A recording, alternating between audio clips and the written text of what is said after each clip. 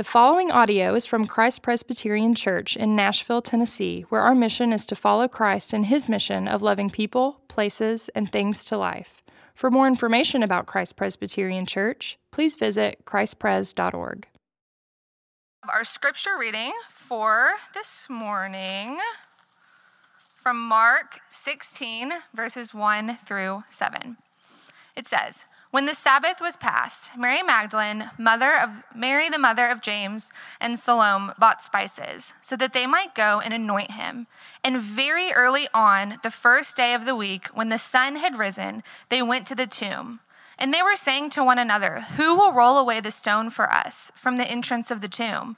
And looking up, they saw that the stone had been rolled back. It was very large. And entering the tomb, they saw a young man sitting on the right side, dressed in a white robe, and they were alarmed. And he said to them, 'Do not be alarmed. You seek Jesus of Nazareth, who was crucified. He has risen. He is not here. See the place where they laid him. But go, tell his disciples and Peter that he is going before you to Galilee. There you will see him, just as he told you.'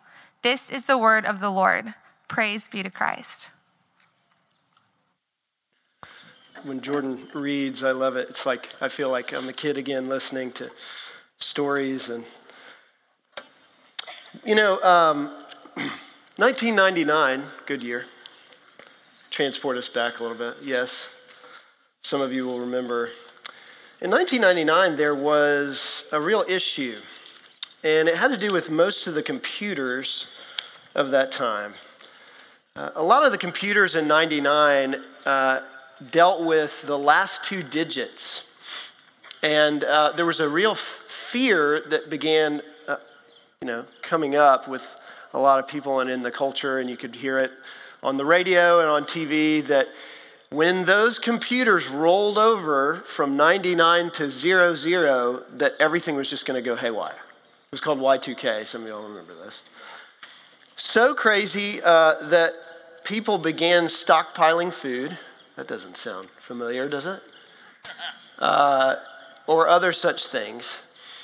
And that planes would be flying and then would just fall out of the sky, things like that. I mean, it's somewhat humorous now, but at the time in 99, everybody was really going, okay, it was on the cover of Time magazine. People that really were like, that's not a real thing. We're kind of like, maybe, there was always that, 15, 20, 25, it kept growing the percentage. That might be a real thing. But, it rolled around. It was an event. It was a big event. And when the clock rolled around, everybody was like, Happy New Year, and nothing happened. And we were okay, thankfully. This last New Year, we were together with family, and 2020 was coming to an end, and, the ball dropped, the clock rolled over, and my brother-in-law hilariously says, "Yes, the pandemic's over. Happy New Year, everybody." We know how these events work, right? Big events that have come along for years. I mean, the mask thing is interesting because we're so used to it now. We have tailored masks for our work, or for, I'm going to get us this kind of mask and this kind of. I mean, think about the events that have come and gone and have had enormous impact in our lives. I mean, remember even having an iPhone. The first time I remember seeing an iPhone the first time I saw it and touching the screen and watching things move. I was like, man, what is up? And I got mine later than others. So people are like, okay, catch up, Those kind of events are big events in our lives. But the question really is why the resurrection? Is Easter Sunday just another one of those events that kind of comes and goes? Because if you think about those events, we've gotten used to the masks. Sometimes those events and those huge things that happen, they move on so subtly that now everybody has a touch screen. And if you don't, some people are like, I kind of want to go back to a flip phone, But they lay so subtle and move away. But why is Easter different? Why is the actual resurrection that we in our church believe that Jesus actually rose from the grave so different than any other event that we've known? Have we ever needed an event to celebrate a new beginning than the one today? Have we ever needed that more? Have we ever needed to really understand that the resurrection is true than it is today? You know, we've had a lot of things going on with our family. Many of you have asked about. We've had a very long week.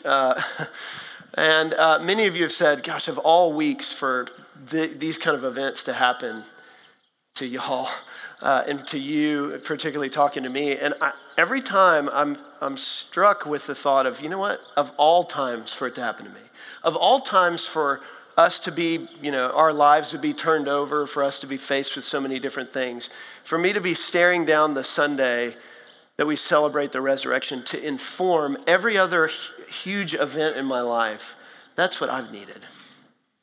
I have needed today.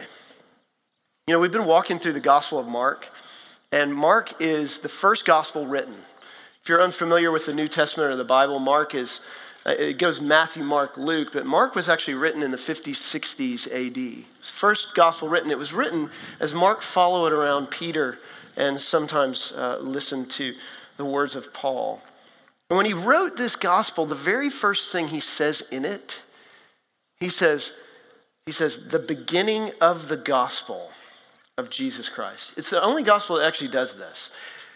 And most of us think of that word as a religious word, but what are you saying? That word means gospel. It means good news. It means there was an event. He's trying to say the events at the very beginning of this whole book that he writes are informing us that the event that happens at the very end, this last chapter, is going to change the world.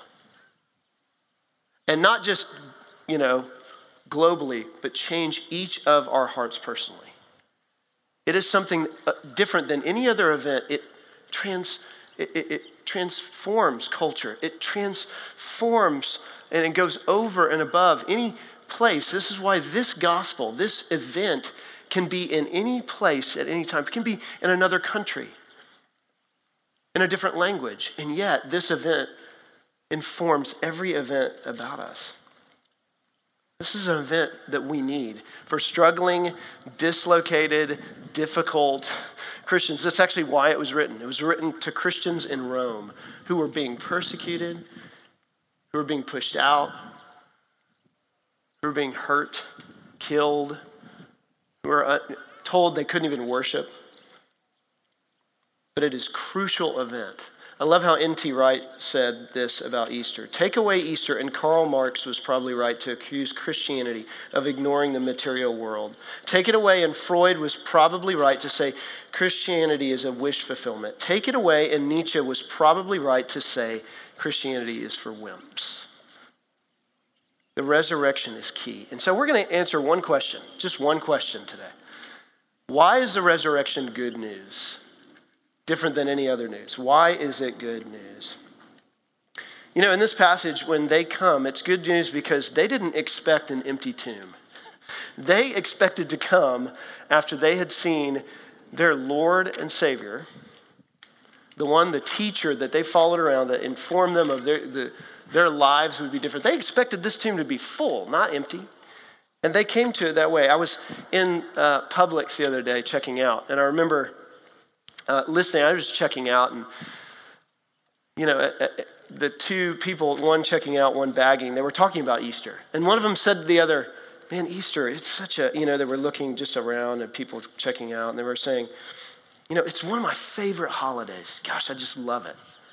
And the other one said to them and said, gosh, I'm not a huge fan because it just brings all the pressure. Like all the pressure, I'm just not into all that. Now, and you know, I didn't jump in and go, well, I'm a pastor, let me tell you. You know, like that's not the card you play, by the way, as a pastor. Then everything shuts down and they're like, I'll check you out. But I listened, and you know what was really key though, was that's what Easter brings for a lot of us. The expectation of pressure rather than freedom. It becomes, instead of good news, it becomes news. It becomes us, you know, making this event. We sit around everything for this one Sunday, rather than thinking, what is this? How does this inform us about, what does this good news tell us about every other bit of news in our life? They came to this tomb expecting it to be full. and it was empty. They came with the news that was just normal about life. They watched him die on a cross. They put him in a tomb. They're grieving. They're going on with their life. They didn't expect this good news to trumpet. That is good news. Mark's book began with the beginning of the gospel because it begins with good news. And the word gospel isn't just a religious word. Some of you may have heard this or know this. But gospel, typically in our circles, we talk about, oh, gospel, that's religious word. For them, it wasn't a religious word. The word gospel meant a proclamation of something. In fact, there are oftentimes inscriptions of emperors saying, the gospel according to Emperor Trajan, those kind of things throughout that time period, because it was news of an event that occurred, such as like a victory in a war, or a king ascending a throne. And it wasn't news that you could actually give an opinion of. It was news you only gave a reaction to. If it happened, you didn't get a chance to say, well, I don't know about that. It's kind of like news today. Imagine we see this from time to time when a family is out on the middle of a field or a basketball court and they have a loved one overseas in the military and they're acknowledging them and honoring them, and all of a sudden they surprise them by having that loved one come out behind them who's come back from overseas, and the family just goes, they can't believe it. That's the news, right? They don't turn around and go, I don't know, is that really you? It gives a reaction, immediate reaction. It's the same reaction after we've maybe gone to the doctor and then we come back weeks later and they say, your biopsy came back and it's good news. That's good news. This is what it meant for them, but they didn't expect that. They're expecting this tomb to be full. There are all sorts of ways, and we could talk about this even in, further at a time further about the evidences of this tomb being empty. But just the couple of things there of the eyewitnesses, the fact that the women are in every account of this are the ones who go to the tomb and are the ones who first hear that it's empty. Because women, even in that time, were not even, their testimony in court wasn't even held, as valuable. So for this gospel to be written as women being the first eyewitnesses, you wouldn't do that if there were not something even more powerful behind this event. And even the mention of the man sitting on the right side dressed in a white robe as they enter and they see him. This figure would have been someone they've just heard of in the Old Testament as women would hear about, and it frightened them because this is a picture of an apocalyptic figure, angelic in the other Gospels it describes. And they were struck with fear. This is something that they wouldn't do. And they were even named here because to name them, Mary Magdalene and Mary, the mother of James, Salome, why go through all that? It's because they were still alive at the time, and you could go to them and say, hey, is this really true? This was an interviewed account. Is this real? But the question really remains is, how does the resurrection impact me today? I love how Walker Percy, the great Southern writer, said this about big events. He says, it's not the big events that worry me, wars and rumors of wars. In fact, my problem is how to live from one ordinary minute to the next on a Wednesday afternoon. How does today inform tomorrow? How does today actually change the reality of how we live? There's a great New York Times article written just a few days ago called The Unsettling Power of Easter. And this African-American man was recounting what it was like growing up as a boy. And he wrote this. He said, that Sunday introduced to me two Easters that struggle alongside each other. One is linked closely to the celebration of spring and the possibility of new beginnings. It is the show that can be church on an Easter. But the other deals with the disturbing prospect that God is present with us. His power breaks out and unsettles the world. He goes on to say, and he finishes this way, he says, as we leave the tombs of quarantine and return to a normal world, would be a disaster. It would be disaster to try and return to normal unless we recognize that we're going back to a world desperately in need of healing. See, the resurrection, it should unsettle us. We could come here this morning and it could be one of two Easters. It could be that one where we dress up, one we celebrate once a year, one that has all the fanfare and it is beautiful and we're able to do and it is rich and we celebrate it for those reasons. But what are all these things for? Or is it more to an arrow to remind us, to show us of the unsettling power of what the resurrection actually is?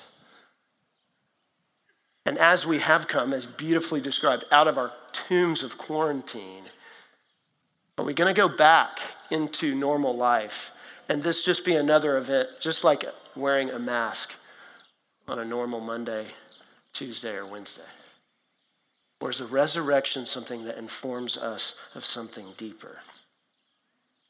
It doesn't just give a false sense of happiness or celebration. It is an event in history that actually reverses some of history in and of itself. They expected an empty tomb because that is what history typically says. We are used to going, and maybe all of us in some sense have been to some sort of funeral or maybe even a graveside service.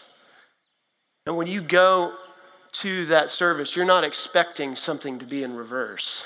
You're expecting exactly what you think, to go and to see a grave and to see the casket and to see that person lowered.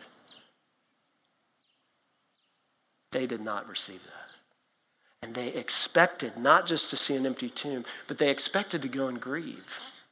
They expected to do what all of us would normally do in that situation.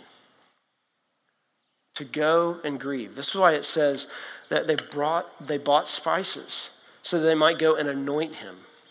They were asking questions about how do we roll the rock back so we can go in and anoint this body and make it, aromatic because his body was going to begin to decay.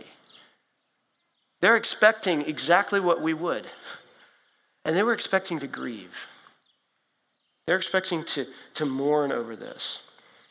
But you know what their expectations were met with? Complete reversal. We're used to grieving. We're used to having that. We're used to loss.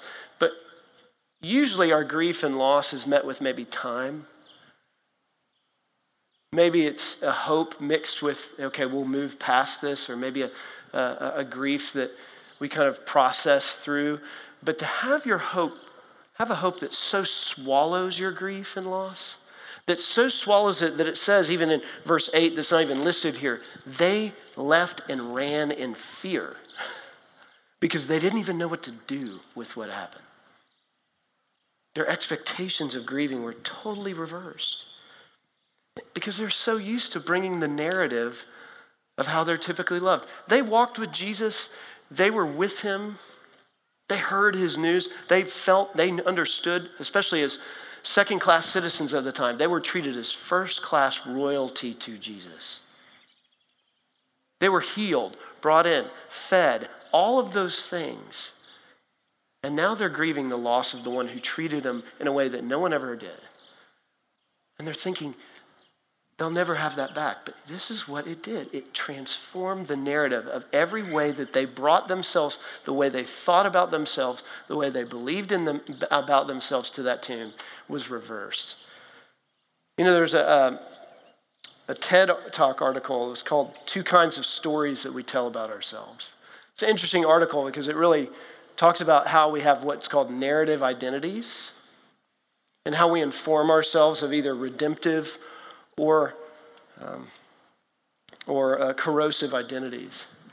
And what this article is talking about, that this expert on this concept, he said that we all are building an identity. And our story contains heroes and villains. And as we have these heroes and villains, our narrative identity, we want to make a valuable one. So we have stories that try to avoid what are called contamination stories so that we can have redemptive ones. And over and over, the question is research is asking, and is saying about this is, all of us want to have a story where we find our identity more and more positive. It says even in this TED Talk that we all want to have a narrative that has more redemptive stories that weigh out the contamination stories. But here's what's fascinating about what they were expecting to do. They were bringing all of their contamination to that tomb, not to deal with their own redemption themselves, but what if what if there's a divine editor instead of us who actually takes our story and changes it completely? That takes all the contamination that we bring to, and hence the cross itself. Why is the cross so important? Because it says that Jesus actually deals with all the contamination and all the ways that you and I think we can have redemptive stories that outweigh the good with the bad. But the empty tomb says that your grief turns to hope. Not that you throw away all that happened, but it's swallowed in hope. Because there's a divine editor that says all of those edits that you've tried to make in your life are not for naught. I take them up into me and I say your story is different. It is different. This is why we borrow from this all the time, but the language that says that all things are sad will come untrue. It's a language from J.R. Tolkien, who used that in one of his major books. But how do all things sad come untrue? They can only come untrue if there's a divine editor who's willing to not just die on the cross, but to come out of the grave to say, I've actually dealt with everything and I'm above it. I've swallowed it. It has been dealt with in me and I have gone past it. Someone who is greater.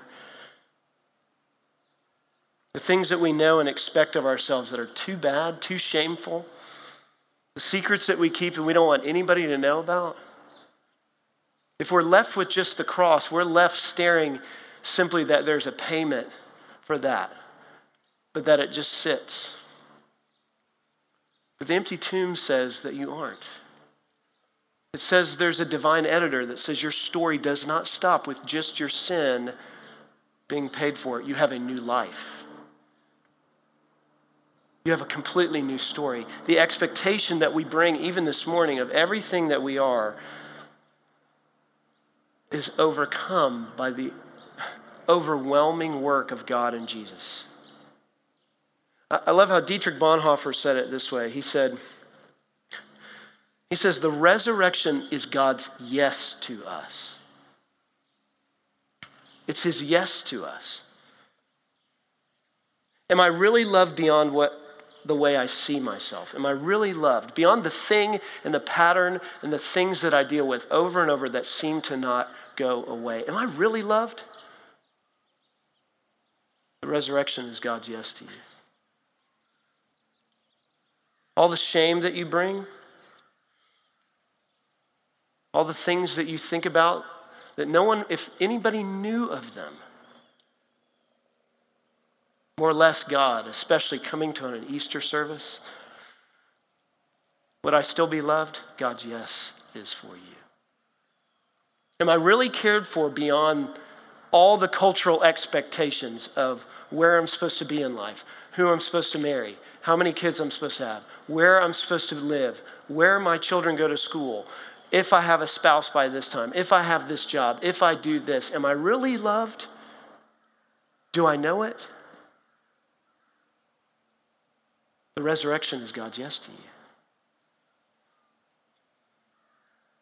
Am I more than the obsessive work habits that I have? Am I more than the ways that I try and make myself someone to everyone around me so that I'm ultimately liked and try to minimize all the dislikes? Am I loved? The resurrection is the event of God's yes to you. That is his yes for us that don't believe that. For those of us that have addictions, those of us that have struggles with constant patterns, those of us who are constantly here thinking, is there ever anything other than news that's going to inform me and everything else? This is good news. This is an event that swallows up everything else because it is God's yes.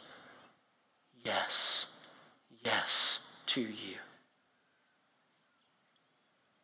If there's anything that we needed to inform us of what it means to wake up tomorrow, or maybe even walk off this lawn and know that the resurrection is more than just another event, It's more than just news, it's good news. It's the yes to every way that you have diminished yourself or anyone else. That you are loved in Christ Jesus. He had to come out of that tomb. He had to do that. He had to do the things that we wouldn't expect, because none of us expects to be loved like that.